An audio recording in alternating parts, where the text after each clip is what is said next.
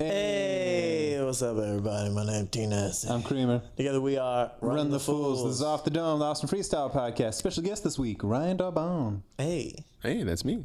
Everyone got some dates. But first, before we get to dates, just email us. Email us up. It's offthedomeatx@gmail.com. Check it out. Rate and review on iTunes, all that jazz. Like us on Facebook. Run the Fools. My name's Tyler J. Gross on Twitter. TJ Gross on Insta. What's that middle name stand for? What you think, dog? Jerome? Yep. Social justice warrior. You got any dates? What are your dates, Ryan? You can catch my all-black improv troupe, Sugar Water Purple, every Wednesday night at Cold Town Theater. For the month of September, our show is going to be at 10 p.m., but starting October 17th, we're moving to 8:30 p.m. every Wednesday night. Nice.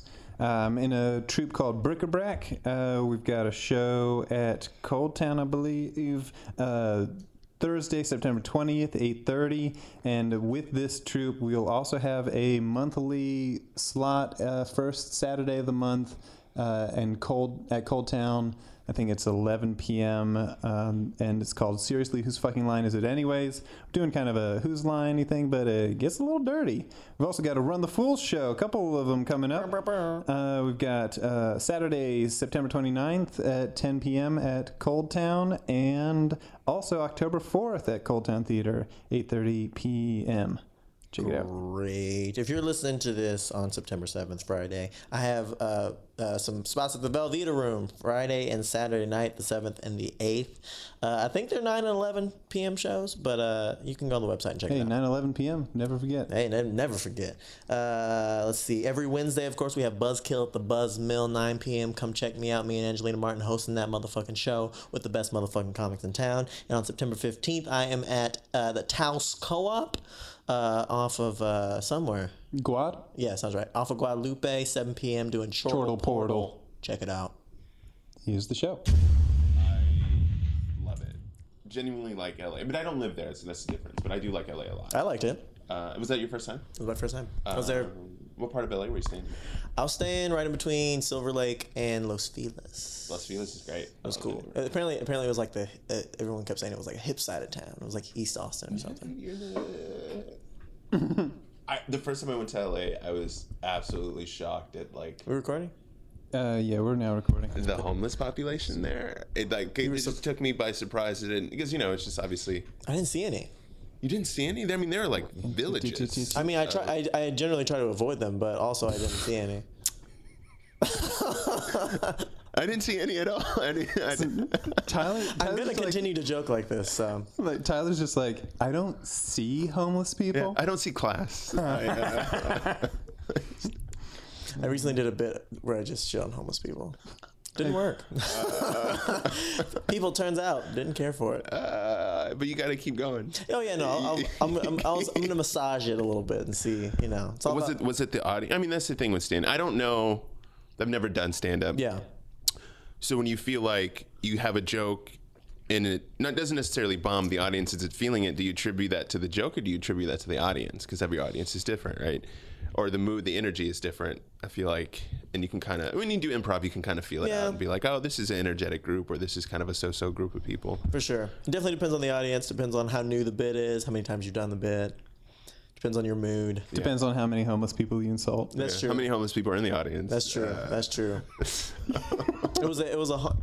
the bad part was like a homeless benefit. And they were all there. Oh yeah. And I thought, You did it at a soup kitchen? Yeah, I was at a soup kitchen. I brought the mic and the speakers. On Christmas Day? They didn't like it. I don't know what it was. I don't know what their problem was exactly. It was really just you with the megaphone yelling at a homeless population. That's all it really was, man. People don't understand me. Huh. Cough, cough. Clearing throat.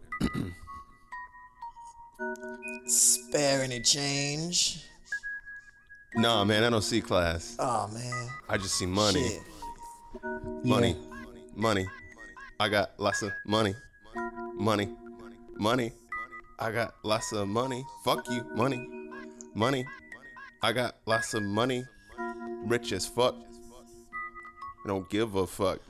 When I'm homeless, feels like my life is moving slow-mo. Yeah, need to hop up on a train, calling me a hobo. Lambo. Yeah, like it's indigent population. Damn. Man, yeah, need to save this whole nation. Rapping about hoes, rapping about hoes, rapping about hoes. Really, I just need a brand new pair of clothes. Been wearing the same shit for like 20 weeks. Target. Man, need some change. Double dollar bills to eat. Hey yo, Clearance. I'm high as fuck, just like my bank account. Rah. Need a pound of weed, fuck it, maybe an ounce. Spare some change, man. Fuck you in your mama. I like John McCain, motherfuck Obama. I know all y'all just sleeping on me, but I be chillin', just sleeping on streets. Yeah, seeing me back alley ways, I'ma do this type of thing, yeah, every day. Can I shower? So I got the dreads up in my head.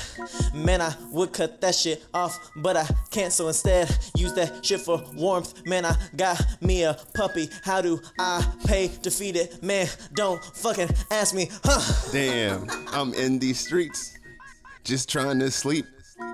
Just trying to not get shot, man, just trying to get something to eat. Spare some change? Fuck you. Yo, spare some change? Fuck you. Yo, spare some change? Fuck you. Yo, spare some change? Yeah, how about, can you just spare some food? Oh man, that hits me deep in the stomach, but it's full, dude. Oh man, yeah, grabbing stuff out of that dumpster. Yeah, what am I gonna get? Man, I wonder. Hey, you got like 50 cents? Okay, what about 40? Maybe 30? Maybe just a penny? Maybe just something to keep me running? That's because, man, it's been like wet for like 24 hours. Man, I know you like the shower, but to me it does disempower Yeah. me to move around the city. The public transportation is shit, and then I'm sitting in my own shit. So trust me, I'm just trying to get lit. Give me a 40 and give me some beer, give me some liquor, give me some LSD, something to pass the time. I cannot be alone with me all the time. But not an STD. I want some Molly, I want some weed, maybe some Percocets. You see, I'm high as fuck and I can't see the lower class and who just needs the money. Shit, I don't. This bit may be crass, but we really don't give a fuck. Cause we the 1% shit, cruising in our Lexus, I'm kinda fucked up, but hey, we do it big in Texas, but that's what it is, what you know, I don't know, so you can take your minimum wage while I snort this coke. Damn. Got some money, some people says I should bank it. Nah man, instead I'll be investing in some more blankets.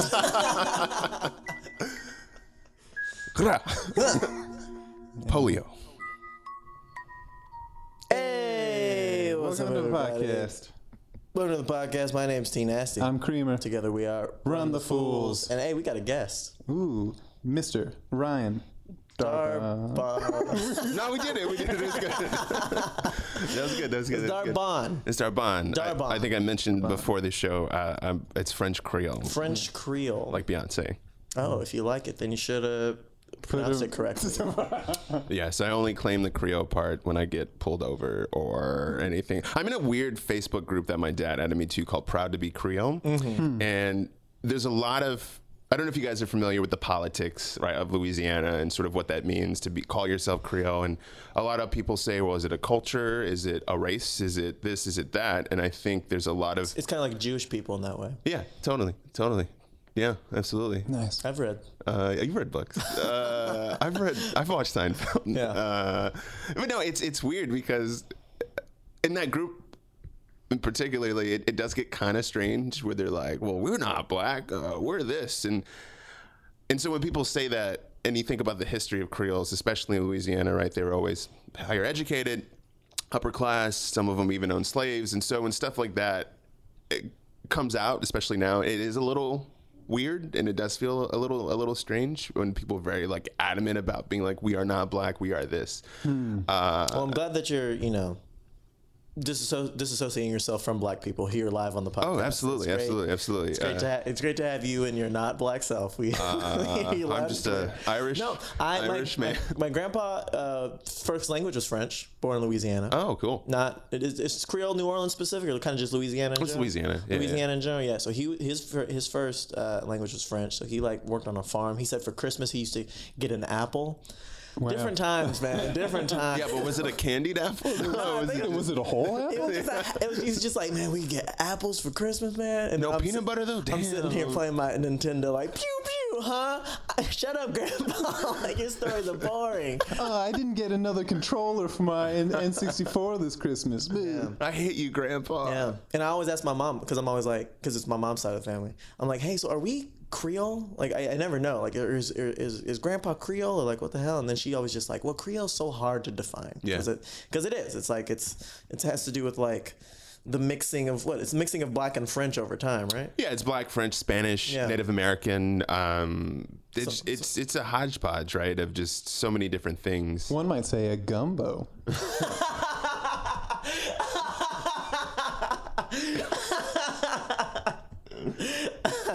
Yeah, and I think there's other Creoles too. Like if you go, or I don't know if isn't Creole kind of more of a generic thing too, where it's just like so it's like there's like Canadian Creoles, there's Haitian Creoles, It's very complicated.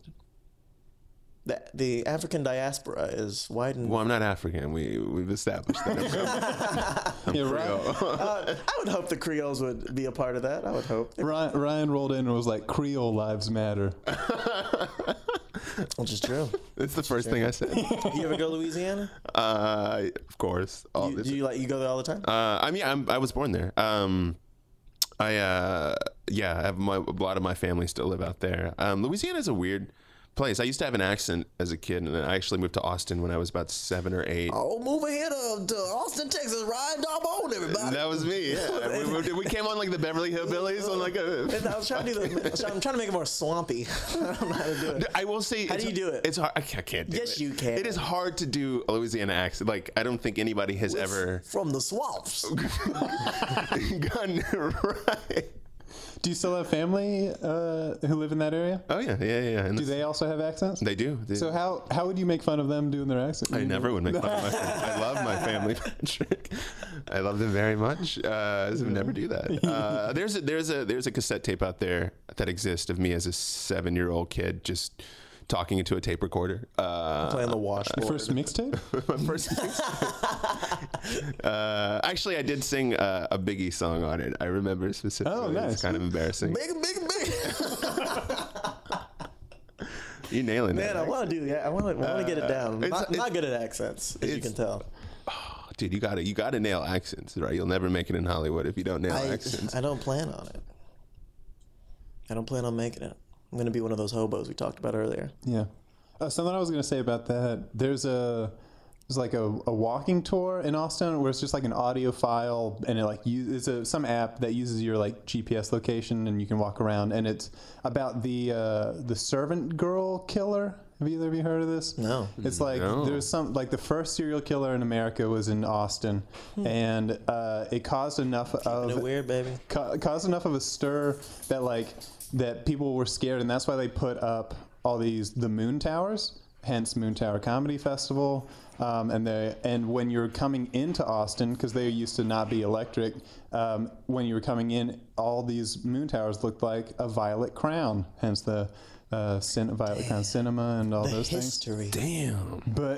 But this walking tour is kind of like, you'll have actors doing characters of like, oh yeah, I used to be a shoe peddler on Congress Street. Yeah, this is my original building. You can see on your left, and on your right, you can still see a bunch of homeless people on the street by the shelter there. And I was like, it's weird because this this walking tour came out a couple of years ago, and they're like, there's probably still going to be homeless people down that alleyway. And it's weird being like hearing a recording of someone describing something that you're seeing currently that's like people. It's some like Machiavelli shit. And Machiavelli was Tupac. Rest in peace. Yeah. I also heard that whenever they were going after that serial killer, and they were being cornered by the authorities, so they went to go hide out, hence Hideout Theater. And Oh man, this history. Yeah. And it was actually winter at the time, Yeah. so it was like a cold town. Hence, Cold Town. theater. But then, the killer and his wife had a big falling out after they were, after he was captured, hence the new movement. Theater. There's also a theory that murderer is Jack the Ripper, because those killings started right after the ones in England stopped, and so they're like, what if he just got on a boat, came across the Atlantic? Live music capital of the world, Yeah, baby. man. He was like, I hear they've got great barbecue. And a Heineken. No, not Heineken. What's that beer that we make here? Lone Star? Yeah, there we go. Lone Star Shiner. Shiner Bock. Well, we make that in Shiner. We have some sours that we make here. Got the Blue Owl. I don't know anything about alcohol. You don't drink? Not so much anymore, no. What happened? I'm Creole, man. I did all my drinking at 7. That's why I lose that accent. Yeah, killing. I just like to say. Je ne sais pas. Yeah. Oh, I'm a killer, a French killer. I'm gonna have to go and fill up my fucking tally with all of these bodies. Count them 1, 2, 3. Oh yeah, there's so many. I'm moving. I'm never losing. I'm always dodging the police. Talking about murders, yes, I am a serious man. I be dropping them bodies, who, yeah, serious Sam. Like I'm active in that NY. Yeah, laying out them bodies, yes, I am the guys. Damn, I'm the son of Sam coming at you, dude. You can't see me when I knife you and your family too. I'm gonna kill your whole fucking crew, I got you well. Damn, they call me Jack the Ripper from hell. Rap with my homies, man, we laugh again. My boy Ryan is Creole, not African. You better not forget, those I'll begin again. Because French, Louisiana, man, those are my kin. Yeah, got recordings like I let that CD play. Yeah, dropping bodies like I'm BTK. Yeah, deep cut for your murderer fans. Man, yeah, cause we are a murderer band. Yo, I'm light skinned, yes, not a dark nigga. Shouts out to Drake, Van Hell, shit, go figure. Oh no, can I say the N-word on this podcast? Yep. Okay, cool. Nick.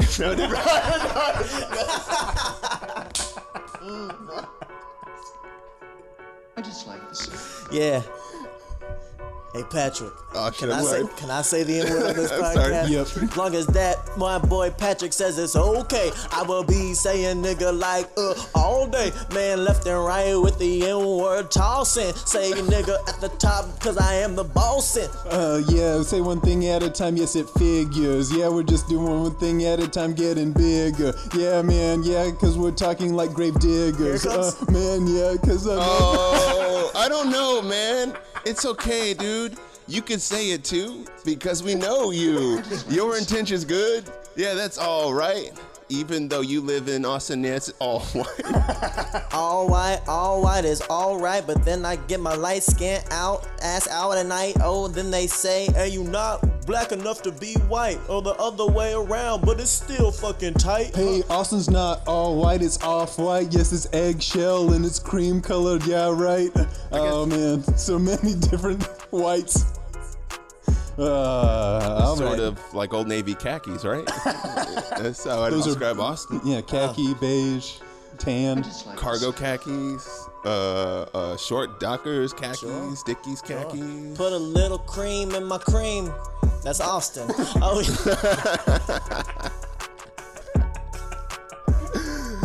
That's true. yeah. That's It's true. real. It's real. That's Put true. a little cream in my milk, yeah, it's half and half white and the other half white, yeah, I gotta laugh, man, yeah, gentrification, yeah, it's happening here and the whole nation, Oh yeah. Gentrification, miscegenation, African nation, Wakanda, your mama. All right, that's all I got. It's the fuck a cop, cause that's all I got. I'm coming back, I'm screaming out, hey yo, shot, shot, shot. Damn, this beat is fading out. I'm high as fuck. We're fading now. There it is.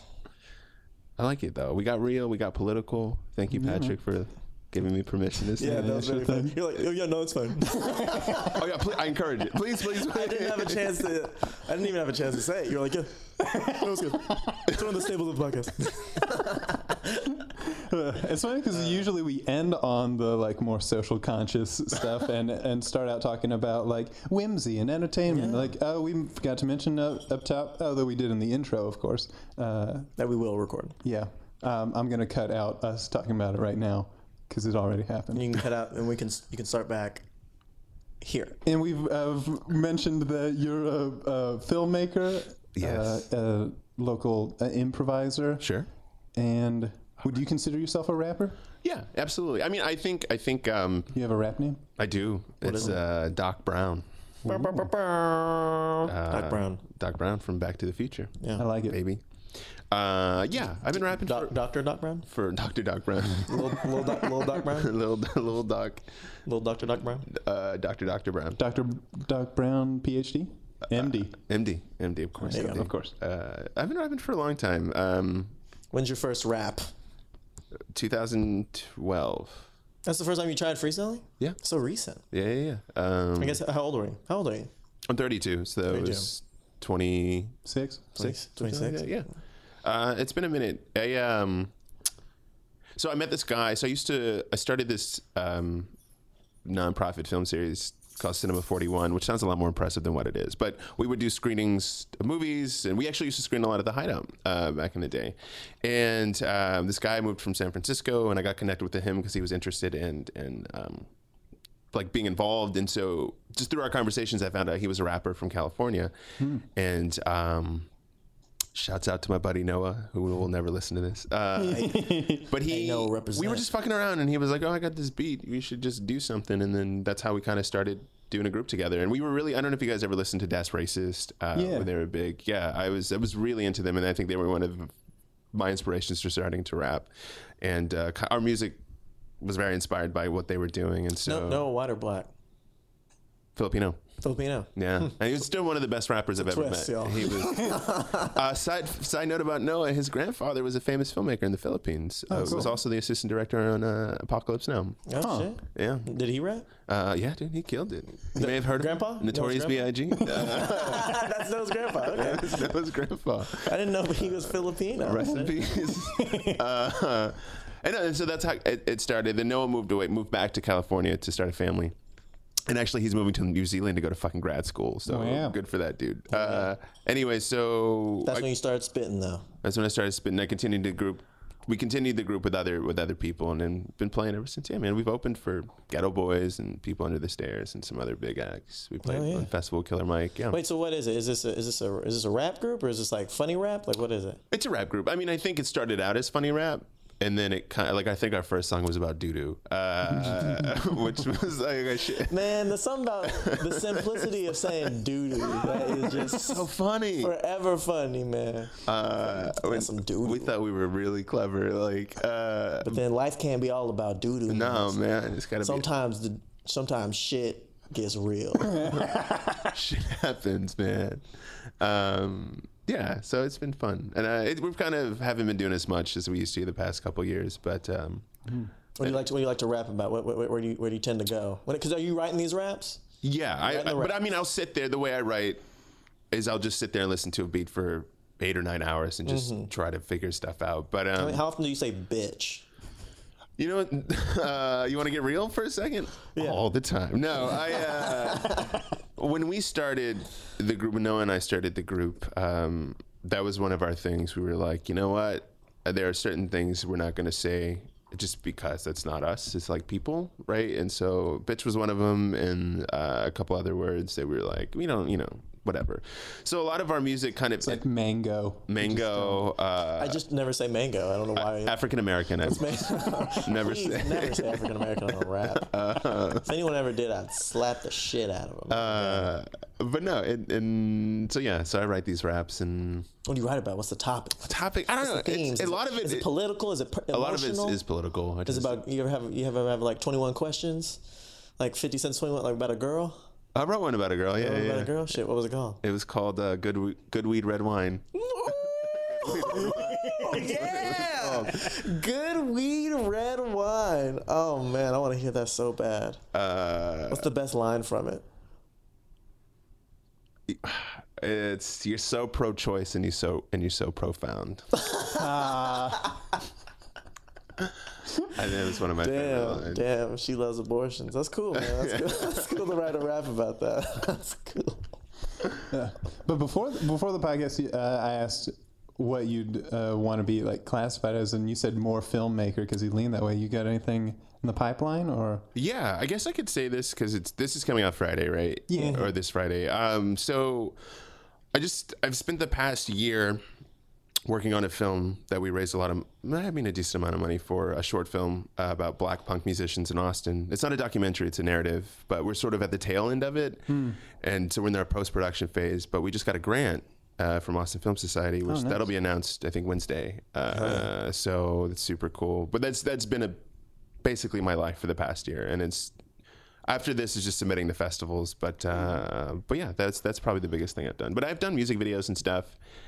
For bands in Austin, and I used to do a lot of video sketch comedy. That's how I went to film school at UNT, and so that's how we started getting into stuff. So we were around, I don't know, we were like early days of YouTube, like putting stuff out there. And I don't know if you guys ever have like, this is going to sound really shitty, and I don't mean it to. I don't know if you guys have regrets about things, but I feel like if we were smart and had the forethought to continue doing sketch videos, I feel like something could have happened because again, we were sort of at the early stages and getting lots of views on these things that we were putting out. Yeah. But I think we were just like, this is stupid, whatever, we're not going to do this anymore. And then all of a sudden, How could you know at the time? yeah, totally. And like all of a sudden you have like Derek Comedy, things like that, just the Whitest Kids You Know, like all these things just kind of come out of fucking nowhere around the same time, and all these guys sort of blowing up, which is cool. I mean, it was really funny, but I think, we were still in school. It's not like we had a lot of free time to do this all the time or just produce content. And again, we were just 19, 20 years old. We were not thinking of like marketing or like we got to have X amount of videos every month to keep our fan base or whatever.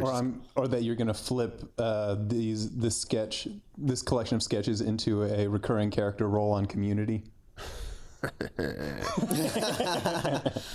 We actually wrote the pilot to Community and before. But I don't know. I think it's cool. But. Yeah, for sure. Something you mentioned, question about, you mentioned like, so raising money for like the film, which I have like, I can visualize, but then you get a grant for, is that to like just aid in editing? I mean, we can cut this. No. Absolutely. I mean, it's such a stupid process and an expensive process, and I think that's why I was so attracted to improv, because the results are immediate. I mean, aside from paying for classes, it's not a lot of money, right? And it's not a lot of your time or physical, like, or just like mental energy. And so just this 10-minute film is probably going to end up costing $20,000, which is like fucking wild to me. And a lot of that we raised, which is really cool, that in and of itself was like a full-time job, just hounding people every single day to donate. But this money that we're going to get is going to help. You write it, the film? Yeah. Okay. Yeah. Inspired by some personal experience. We got real musicians to play the actors, and so inspired by their personal experiences too. But this is supposed to be a proof of concept for a bigger piece, is kind of the idea. But the money's going to help pay for post-production. So we're doing a sound mix right now, and then it's going to help pay for color correction too. Gotcha. And then hopefully maybe a little bit of money left over to help pay for film festival submissions. Nice. Yeah, which is... How much in the film you made, how much do you hit on doo-doo? Say it at least 3 times. Like if you go back and look at my filmography, like is it all like, the doo-doo Easter eggs. Is it like You have the Easter eggs? You have the Doo-Doo trilogy? Is there any conflict between the characters of like, nah, man, we're supposed to be punk. I know, and doo-doo is punk, man. No, it's not punk. It's just not. How'd you know, man? That's because you know what? Verbatim. I can see it because I was also in the punk scene. I was also in the Austin black punk scene. Yeah, and, all 5 of us. All 5 I must have missed you at those meetings. Do you love punk music? Yeah. I used to be really into metal and punk a long time, and I think again that's why I like hip hop a lot. I feel like there's a lot of similarities between the two in terms of just the aggression and kind of where it comes from. Yeah, I saw a meme. It was like the hands. Oh yeah. Together, and they're like, oh, we're different, but we both hate the police. Yeah. What's the one that's like, I'm Mexican, I'm Asian, and then it's like, we can both say the N-word or something in the middle. Oh my God. I want to ask you about the N-word. What do you think about people saying the N-word that aren't black? That's crazy. Because you jokingly maybe or not suggested in the rap that Creamer go ahead and say it because you're a friend. Oh, I was joking. Yeah. Patrick, don't take that to heart. that was a bit. I've been trying for a while, and he just won't say it. He's a good guy. He wouldn't say it. He's gonna keep his job because he doesn't say the word. We were having this conversation on Saturday night, the night of our Oops show, and we were talking about. Are you guys familiar with Fat Joe and Big Pun? And Yeah. so I was talking about. I feel like They're both Puerto Rican, right? yeah. So I feel DJ like Khaled. It's like these Puerto Ricans from the Bronx get a pass. I don't know. I just feel like that's like, I don't know. There's say it in the rap. I think Immortal Technique says it in his rap. Fat Joe for sure. Do you like it? Yeah, it doesn't bother Personally, me. no? It doesn't bother me. I'm like, I'm not listening to Fat Joe unless he says it. Yeah, I just did this cut of all this time saying the N-word and put it together into a song. I've recently decided that I don't care for it, but it's not my sword to fall on. If I have a friend say it in some context, and I'm like, But if they say it with the hard R, of course. I mean, like, if they're like a racist person, then sure. I mean, I have a problem with that. But if it just like comes up, if they're like, "Oh man, I was watching this show, man, and they said nigga, nigga, nigga," and I'd be like, "All right, dude, whatever." All right. But yeah, I just it's exhausting to think you have to always fight that battle as a black person.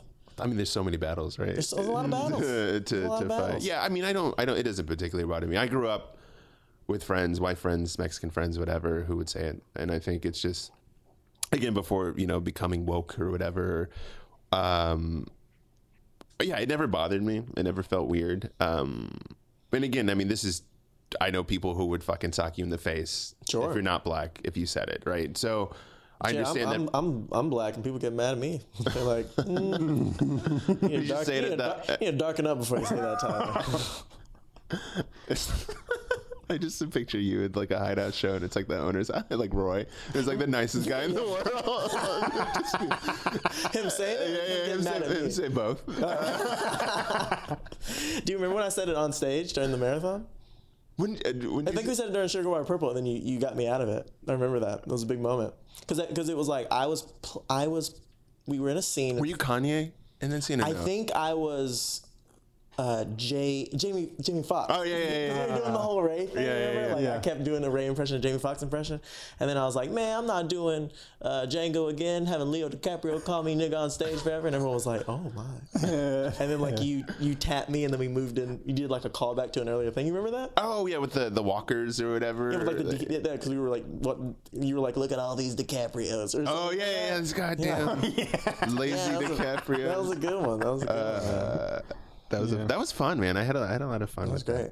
Anyway, so that's your original point. Yeah, I mean, I feel like I could talk about this process all day, but that's something I think I get.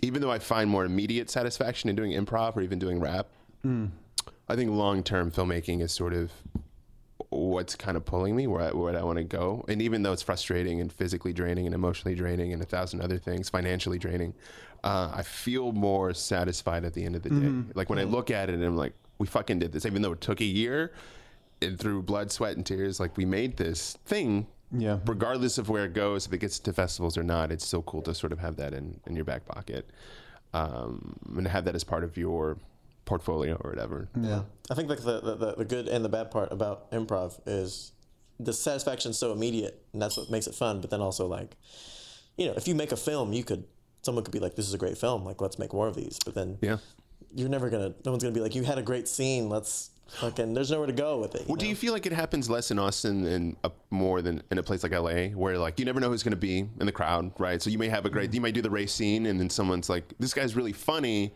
let's give him a commercial, or let's give him at least a meeting with somebody for a television show or some shit. I just don't know. I don't know how it works there. That might happen, but like, I don't know. Maybe, but I mean.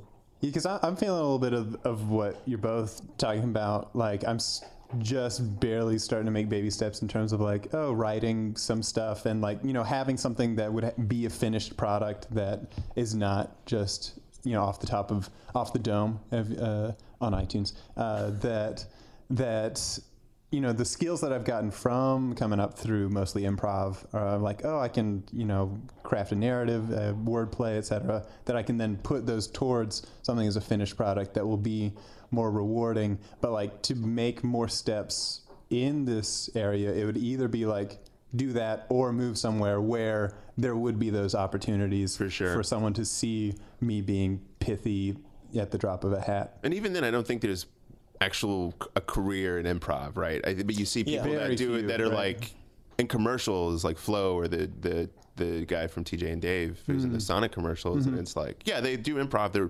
world-renowned improvisers or whatever, but they make their money from this. Like they don't make their money from doing improv. Yeah. But I like you said, you sort of have to be in a bigger city for those opportunities to come up. I feel like. And I do love Austin because we get a lot of stage time, and I think it's you go to a place like LA, and I've had friends that moved there, and I mean, I have a friend who's moved there, has been there for a year and a half now, and I think he's only been on stage about 7 times. Oof. What?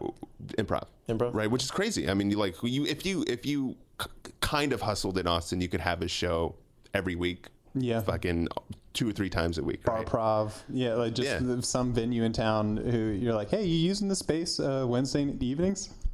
Or just hopping on to like other Yeah, that's people true. are like Yeah, really yeah. receptive, right? And so I think we're lucky in that sense, but I do think, and I don't know if you guys feel this way, like you do hit a glass ceiling eventually, or like you hit a wall at some point where you're like, where can I go from here? Like what is Talking about being in town? Yeah, just being in Austin. I don't know if it's more like that with stand up. Do you feel like that? Like, are you feeling like, okay, I'm sort of building a name for myself here. Eventually I need to get out. Yeah, because I do feel that way. I do feel I need to get out. There's people who have gotten national recognition being based in Austin. That's rare. Yeah, this is Right. Martha Kelly. Well, I mean, Martha Kelly's obviously was in what movie was that? She was in a movie. She was in Spider-Man. Spider-Man. She had a talking role in Spider-Man. Yeah, she was in Spider-Man. She was in Baskets. Yeah. On FX. So like, there's her, but like. For stand-up specifically, there's like Chris Tellez. He recently got tapped by Comedy Central. There's Devin Walker. He did a Comedy Central thing. Chris Cubis? Chris Cubis. He was on one of Chris Hardwick's talk show. At midnight, I think. At midnight, Yeah. something like that. And then who am I thinking of? Vanessa Gonzalez. She's in LA now, but she. Maggie May's in LA now. Yeah, so there are people, but like it's not very many people, and it's. I don't know. It's like this is a good place to develop. I mean, I talked about on the last podcast me going to LA, being very inspired by the scene, and being around greatness. Those are the great spots for stand up. So it's like, if you're really trying to be great at stand up, then you got to go where other great people are. I'm glad it inspired you, right? I'm glad you didn't feel like disheartened by the scene or like. Some of the people that I were with, some of us came from Austin to LA, and Yeah. some of them were just like, this place, man. And I was like, Oh, like Starstruck? no, not Starstruck. Or jaded, or they just- were like, we could never make it here. And I was like, oh, I feel like I could. I could try, you know. Like, There's something exciting because there's so much competition, Yeah. right? Not to say there's not competition in Austin, but it's just I feel like people are hungrier in LA or like Chicago, Yeah. New York. It's like, oh shit, I have to be at the top of my game. I can't, because again, I think you can kind of get complacent and be a funny and talented person, but it's like I think in LA, you constantly have to work at it and kind of evolve, and because there's always going to be somebody better, right? Yeah. And so it that to me is really inspiring. Hold on. I got a great one to start with. Sure. Yeah. This conversation got too real. Too real, man. Opportunities. Man. When it knocks, do you answer the door? Sorry, I should say when it texts, when opportunity texts, do you respond? 2018, y'all. New phone, who dis? Man. Rapping about doo-doo, I mean that stunk. Made a movie, talking black punk. Oh yeah, man, watch me rock. Oh yeah, watch the movie, knock your socks off. Feel like I need to move somewhere else or just develop myself here and no one else can do what I do, put things together. Man, I feel like am I just being clever? What? Oh man, shit, I guess I'm stuck in the rut. I guess I'm stuck, I'm just like, what the fuck do I do next? Do I make another movie? Do I move to LXLA? I don't know, every day sipping yay. Who? Stay in ATX, lot of stage time I go up. Oh, learn to rap, shout out to Noah. Oh yeah, Filipino, he's my broa. Man, that's the dude, and hopefully he got his family together. I feel like I'm doing some things that are decent. Am I just being complacent? Man, I need to make some moves, not be stuck in a rut, but am I stuck in a groove? Woo. Yo, stuck in the groove just like this beat. Do I continue to do improv or move my feet? That didn't really rhyme. I'm kind of off this shit, yo. When's this shit gonna kick back in? Man, these beats I'm have feeling been... kinda what? I don't know, everything just like kinda sucks. Nah, I'm just playing. You know, I'm just saying. I made a fucking movie and you know I keep paying those bills. I like to pay homage. Yeah, that's what it is. Homage. That's the word I was looking for. I rap, I promise. He raps, he promise, he never bombing.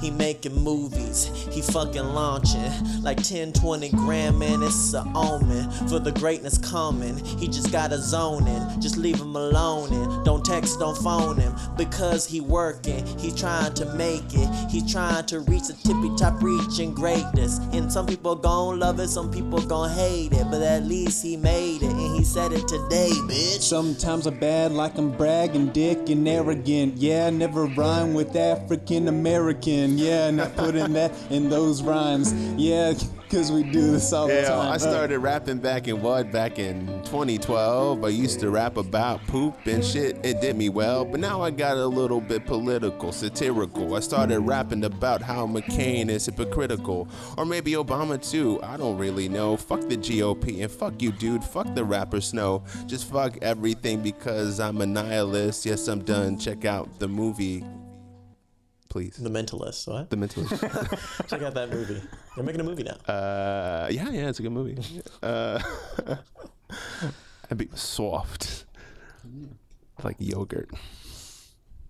Yeah, that's me. Just, and then I feel like you're working, man. That's good. Yeah, I also feel bad for complaining though, because I do live a privileged life here in Austin for what it is, right? I mean, if you're a true Austinite when you complain and then acknowledge your privilege. That's what it means to be. Well, privileged to a certain degree. That's what it means to be. Where's the pecking order of privilege? I mean, you're not African. You have African Americans. You have African Americans. You have Irish Americans because they were slaves too. And you have Creoles. And then white America. So we're just a notch below white America. Oh man, that's fucking something else, man. Your family do gumbo? Dude, my family does great gumbo. My grandmother makes the best gumbo I've ever had, and you know, like any grandmother, she just doesn't know the recipe, doesn't know measurements, so it's just like, man, whatever, just this, that. Like, you just shake. You gotta stop that. You just shake it a little bit. That's how you know. That always blows my mind. Growing up, I had a friend who was like second generation, like Russian immigrant, and her mom ran a catering business. And every time I'd come over, it was always oh, Patrick, we need to put more meat on your bones. Here's like a steak with mushrooms and some borscht I've had simmering for 8 hours. And it's like, and I'm like, wow, what'd you put in this? She's like, nah, I don't know. Yeah. Every Christmas, my family, instead of like turkey or something like that, gumbo. Really? Mm-hmm. That's cool. That's our tradition. We love it. It's good. Where are you from? Houston. You from Houston? Houston. Where are you from, Patrick? Also Houston. We went to like high schools in the same district that we didn't realize until we met in Austin. That's crazy. So you guys didn't know each other in Houston at all? That's crazy. That's wild. He was on the rich side of town. No, man, that was Clear Lake. I went to Clear Creek. You went to Clear Brook. Oh wait, yeah, you went to Creek. Yeah. Creek's not a good one. Did you know Carlisle Yarbo? Are we just making up names now? That's my friend Carlisle, man. You know, he went to Clear Creek, and y'all are similar ages. Gotcha. He was very cool. Oh, then I didn't know. When did you start doing improv, the both of you? 3 years ago. I started 2013, beginning of 2013. Why'd you get into it? Initially to make my stand-up better. We may have talked about this on the podcast before, but I was doing like open mics for about like 6 months, and the thing that made me most nervous was like riffing off of what the person who just went up had said, or like, you know, addressing someone, you know, not necessarily heckling, but the occasional outburst. Yeah. And I was like, oh, I'm so uncomfortable. And then I started doing improv, and I was like, this is more time efficient than stand up, just in terms of like you can get together with a group of friends and do scenes for a couple hours versus wait 2 hours to do your 3 minutes potentially. Yeah. And so now, What about you? Kind of the exact same thing. I came to Austin. I wanted to do stand up, and I was afraid to do it, so I started doing improv at the Hideout. And did you come to Austin to do stand up? No, I came to Austin because I didn't know what I wanted to do. Austin was like an artsy kind of place. My brother was here. He seemed to like it. So I came here for that. And I was like, while I'm here, I was like, yeah, I gotta get in it. It was probably for comedy, but it wasn't like, For comedy. it's just like, I mean, like I was in college. I went to A&M. I was in College Station. I was like, I can't stay here. Yeah. I gotta go somewhere. I'm not going back to Houston because that's where I grew up. Austin seems like the coolest place to go. As like a young... Did you ever entertain the idea of actually moving outside of Texas? No. Before you went? No. Yeah, Austin just seemed like the best place for a young, hip, caramel-colored black dude who wanted to fuck white girls. This is like a buffet. It's like... You be fucking? What are you doing? You dating anybody? Yeah. Should I know this? Do you know Liliana Lopez? Don't. She produced Latinauts. I'm gonna look her up. Yeah, we lived together. Oh shit, it's like a thing. Yeah, she's the only person in the improv community I've ever dated. Wow, we've been together for that's a good almost call. 3 years, which I'm happy. What are you doing? I don't know. I was trying to look up what she looks like. See if I recognize her. So there was a Lopez? lot of stuff. Let's see what we got. You might have recognized her. You've seen it around. Her? No, That looks like an old woman. it might be. It's making great podcasting. You can't see it, All but right, he's. so Lily Lopez doesn't actually. I'm sure you guys exist. have. No, she does, Wait, man. is she your Canadian girlfriend? Yeah. Listen, we haven't met her. No, but she's a model, Nova right? Scotia. Yeah. She's a model. You may have seen her on a show. What theater do you go to? Oh, she don't go to that theater. She goes to a different one. Yeah. She's the one next door to Hideout. Yeah. Oh, that's cool. So y'all living together? Yeah. How long y'all been together? Almost 3 years. Y'all do bits? We do bits. We haven't done. Do bits. Name of the podcast episode. Do bits. Yeah. No. I like doo bits. Yeah. I mean, is there drama in your life? Don't turn it back on us. We're talking about you and your doo bits. Hey, look, I used to host a podcast. Clearly, you know how to divert. Yeah, asking us about ourselves like we're guests or something. What about you? I want to know more about y'all. That's So she's Lopez. So she's Hispanic. I think so. I hope so. So she's a. Did you ever date white girls, and do you like dating white girls? Oh man, on this spot. Yeah, I've dated. That sound like a fucking PSA, but I've dated women of all color. Patrick, insert the applause right here. Yep. I forgot to on the last episode. It's going in here though. I mean, she's the first serious relationship I've been in with somebody who's Mexican. Okay. So Okay, very good. yeah, It's just because I think, man, dating white girls, man, it's tough, especially in this town it's because they're very white. yeah, it's interesting. I used to date a woman who was only in town for like 3. She was in town for an internship, but she was from Massachusetts, and she was in town for a theater internship, and we met just randomly one night, and we dated pretty much until she moved back to Massachusetts. But we would get into weird, not arguments, but like debates. Definitely one of the whitest girls I've ever dated, for sure. Absolutely. What kind of arguments? Are they race debates? Kind of, yeah. So, I don't know if you guys find yourself doing this. Maybe it's because we're from Texas, or maybe it's because, we're Creole or black or whatever. But when I would be describing someone, I'd be like, oh, yeah, he's that swole-ass black dude, or he's that swole-ass white dude, or Mexican dude. And she'd be like, why do you say that? And I was like, why not? Like, she's like, why does this color matter? And I was like, where's this coming from? It has for centuries. I mean, that's the main reason.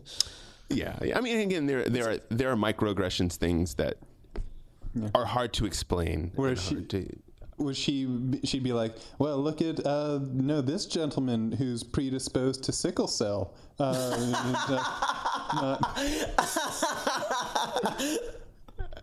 the way to describe it. Yeah. The incarceration rate for 3 times more for likely.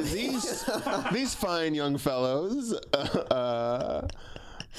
Oh man. All right, 3 times more. Yeah, I feel that because I'll say that. Like, if I get mad if somebody is like, you know, if it's like, who's the guy you do the podcast with, Patrick? Or is the guy you do the podcast with? He's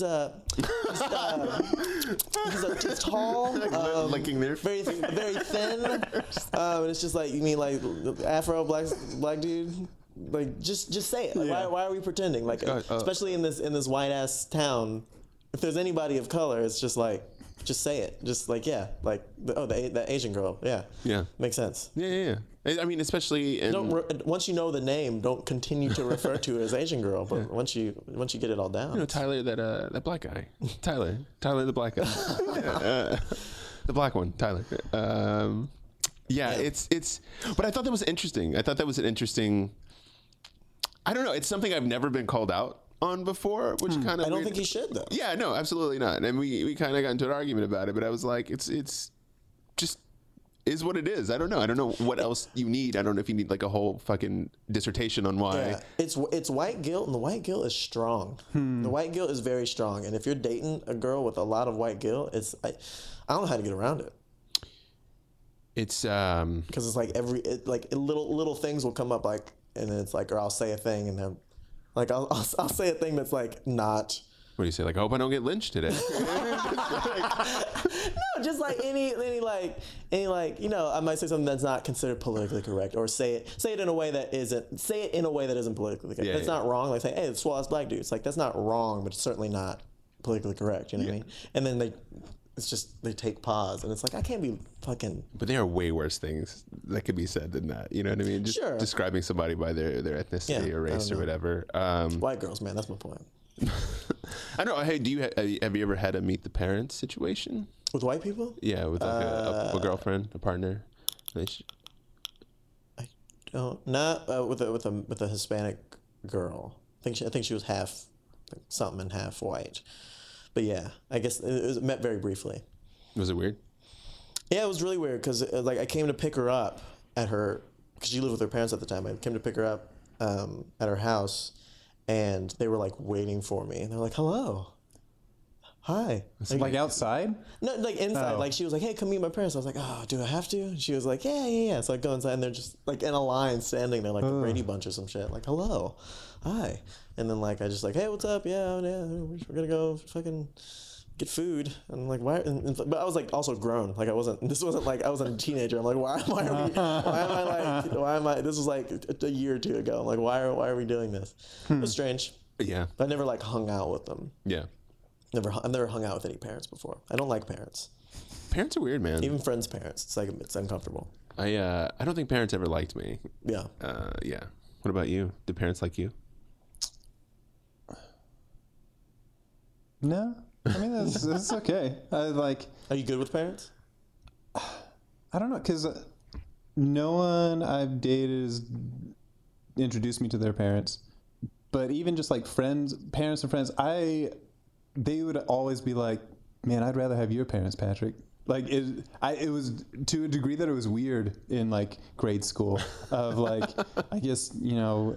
Like when you were young and just honest. Like, oh, your parents are great. My parents, I hate them. Yeah. Like, wait, what? Yeah, and I don't know if it was just that like more people had more turbulent home situations than I did growing up. It almost became like he made me uncomfortable. Yeah. Yeah, that's a lot to put on like a person. Yeah. Especially because his dad's an astronaut. Your dad's an astronaut? So his dad spent a lot of time in space. So they're like, wow, your dad's never here because he's in space. My dad's always here and he hits me. It's like, excuse me? My dad works at the mill. Is your dad really an astronaut? Yeah. That's cool. Spent 6 months on the International Space Station. Fuck yeah. Is he retired or is he? He's now a flight director for NASA. That's super cool. Did you spend a lot of time at NASA as a kid? No? Occasionally, just going in, there'd be coworker stuff, hanging out with whatever. For some reason, I remember like going a lot. Also, I was in cool kid in high school alert robotics club, Team 118, the Robonauts, and like our mentors were NASA people, and we used we met on NASA property to like build robot-y stuff. And how does he feel about you doing improv? I think that's okay. You tell him you play a good astronaut on stage. A better astronaut than you've ever been. He says I'm funny. I think you're very funny, Patrick. I'd never performed with you before until the 48-hour marathon, and performing with you and you, Tyler, and a couple other people was really funny and fun. I'm mad that I still can't. I can't because I do Buzzkill at Buzzmill. I know. Wednesday at 9 p.m. I know. So I can't do She Go to Purple anymore. We're moving to 8:30, but even then, that's still like we won't go on till 9. Yeah. And you have to. I'm sure you have to be there early. But congratulations on getting that. Thank though. you. That's Thank you super very cool. much, yeah. Devin and Allison did a really good job They did. on that show. Who else is Me and Angelina Martin. cool? Angelina's great. Yeah. She's really funny. Yeah. That's badass, man. Have you guys have already taken it over, right? You started your thing. Yeah, we've done it 4 or 5 times. Weeks. Is that a show? 6 weeks. Do you feel like stand-up shows in Austin kind of are stretched thin, or do you feel like you kind of have good audiences, like when you do stuff? Buzzkill has a great audience. Yeah. Buzzkill has a built-in audience because it's been around for 4 or 5 years. So it's been around a long time, and people will come. We don't do any advertising for it. People just come, which makes it an easy show to run. That's dope. Nice. Because we just show up and fucking do it. Other shows, it's just hard to get an audience sometimes. I did a show at Ginger Man before it closed down and moved. And we started to get good audiences, and then like I think it got like wintertime, obviously there was less folks, but like we were getting good. We had some good shows, and it's like if that show ran for maybe like 6 to 8 months, and if it had gone for 2 or 3 years, we would have like a fucking show, man. Just like Yeah, for sure. It would have been a good one. But no, I mean there's plenty of stage time. There's plenty of people. People want to see stand up. People want to see good stand up. There's a lot of bad shows in town, Yeah. which suck. I think there's a lot of thoughts of like that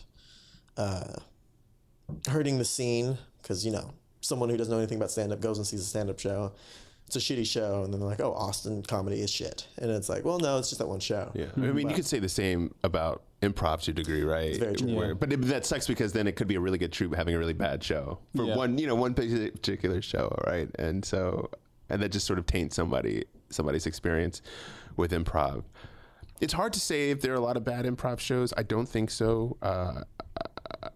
I do, again, because of the nature of improv. I think that it's like it's not a written material. It's not like this person just sucks at a stand up, right? Yeah. At stand up. I certainly saw some bad shows for Oob.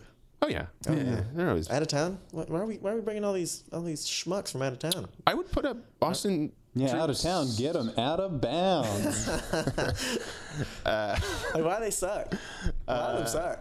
Did you see White Women last year or the year before? No. They were phenomenal. Oh, yeah? They're one of my favorite troops. They're from UCB. All black dudes. Okay, they're all guys who like write for TV shows or acting fucking Commercials or shows. which is super. And then they're just in this amazing troupe together.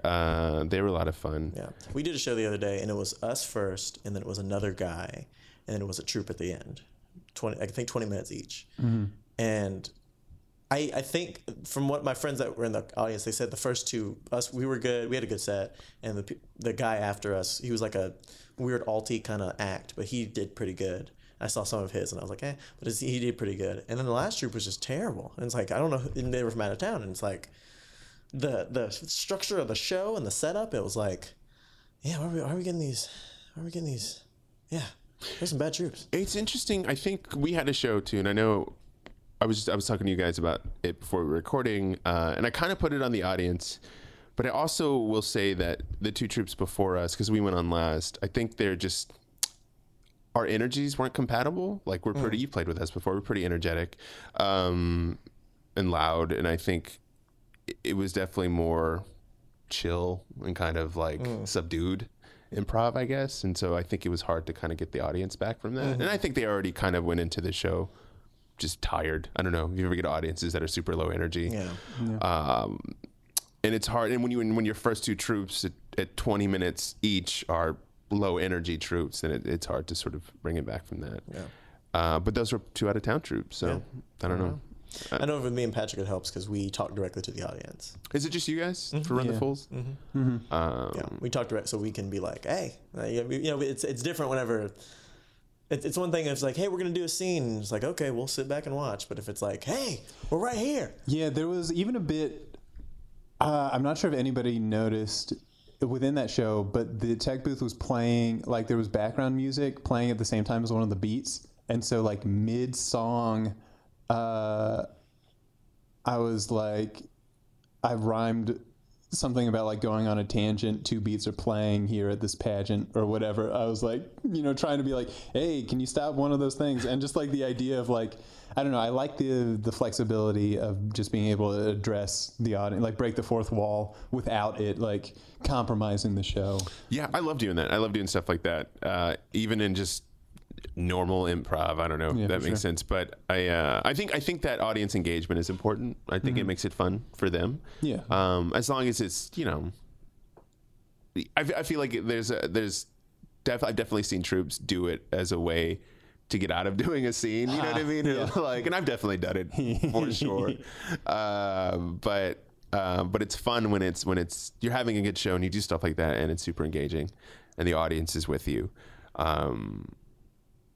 And again, that's what I love about improv, the flexibility of it all. It can go 1,000 different ways. You can have 1,000 different shows. Like it's those immediate reactions and just things happening organically, right? You're not beholden to any one particular thing.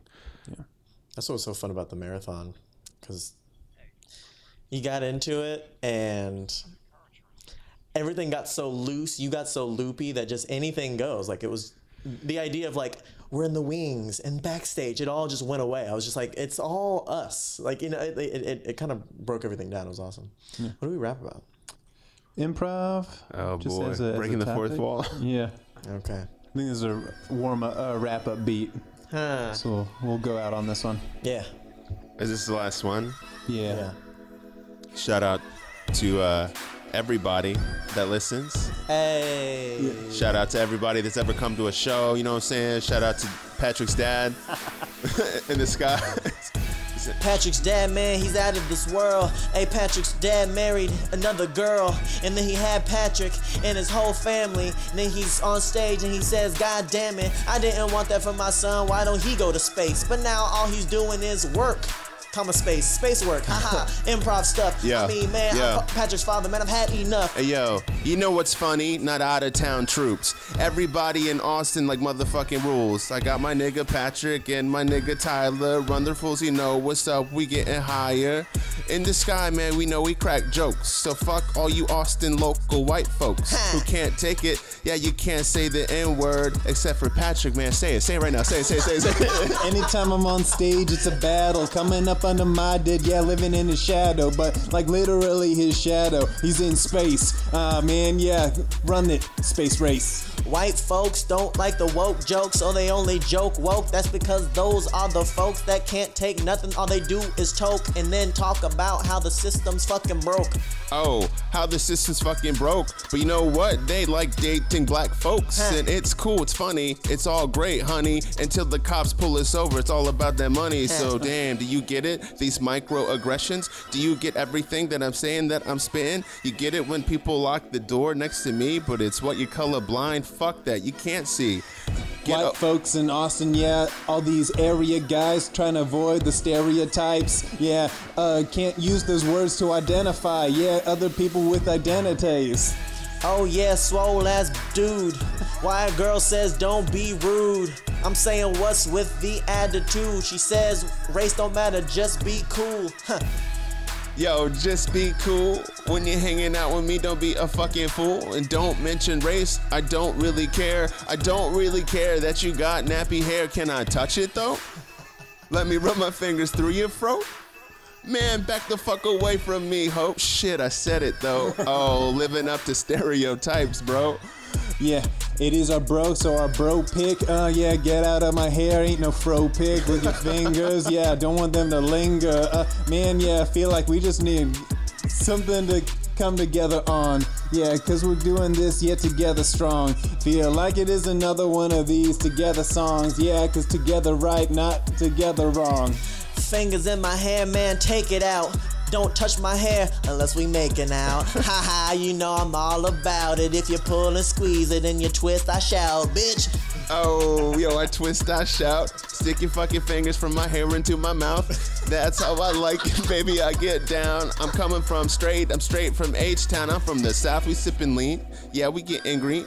Yeah, we getting high, know what the fuck I mean. We got Patrick, Creamer, and Tyler. Gross up on the mic, you know we getting nasty. We getting trashy. Oh, you taste like cigarette butts, you ashy. And I don't give a fuck, cause you looking good with your white skin, pale skin, baby. Let me get up in under the hood. Yeah, we're rapping hard. I got a hard on here with T Nasty and Ryan Dahlbaum. Oh. Yeah, we're doing this good. Man, yeah, what you were in our hood. Oh yeah, no, I'm the best. When I fucking rap, you know I never rest. Oh yeah, don't let the shit go to my head. No white girls, I want the Lily Lopez. Damn, Lily Lopez, brown skin, baby mama, big. I respect her a lot. Yeah. Yo, check me out, check me out, check me out. I got a brown skin girl who about to knock you out. Her name is Lopez, yo, you know she do me well. Yo, my little mama see the man gonna do me swell. So this is what it is, man, this is what we do. Chilling with the niggas with the improv crew. And shouts out to Roy, you can say N-word too. And it's okay, my dude. Yo, say it, please say it, just say it. Come on, say it. Okay, Kareem over at the hideout, say the N-word. Hey, Valerie at the hideout, say the N-word. Hey, yo, Michael Jasper at Cold Town Theater said the N-word. Hey, Will Cleveland, go ahead and say the N-word. Hey, Merlin from Merlin Word, say the N-word. Hey, Institution Tom Booker, say the N-word. Hey, whole Austin Improv, say the N-word. Except for you, Steve Roch. You can't say. You can't say. No one's gonna get those references. This has been Off the Dome. Say it.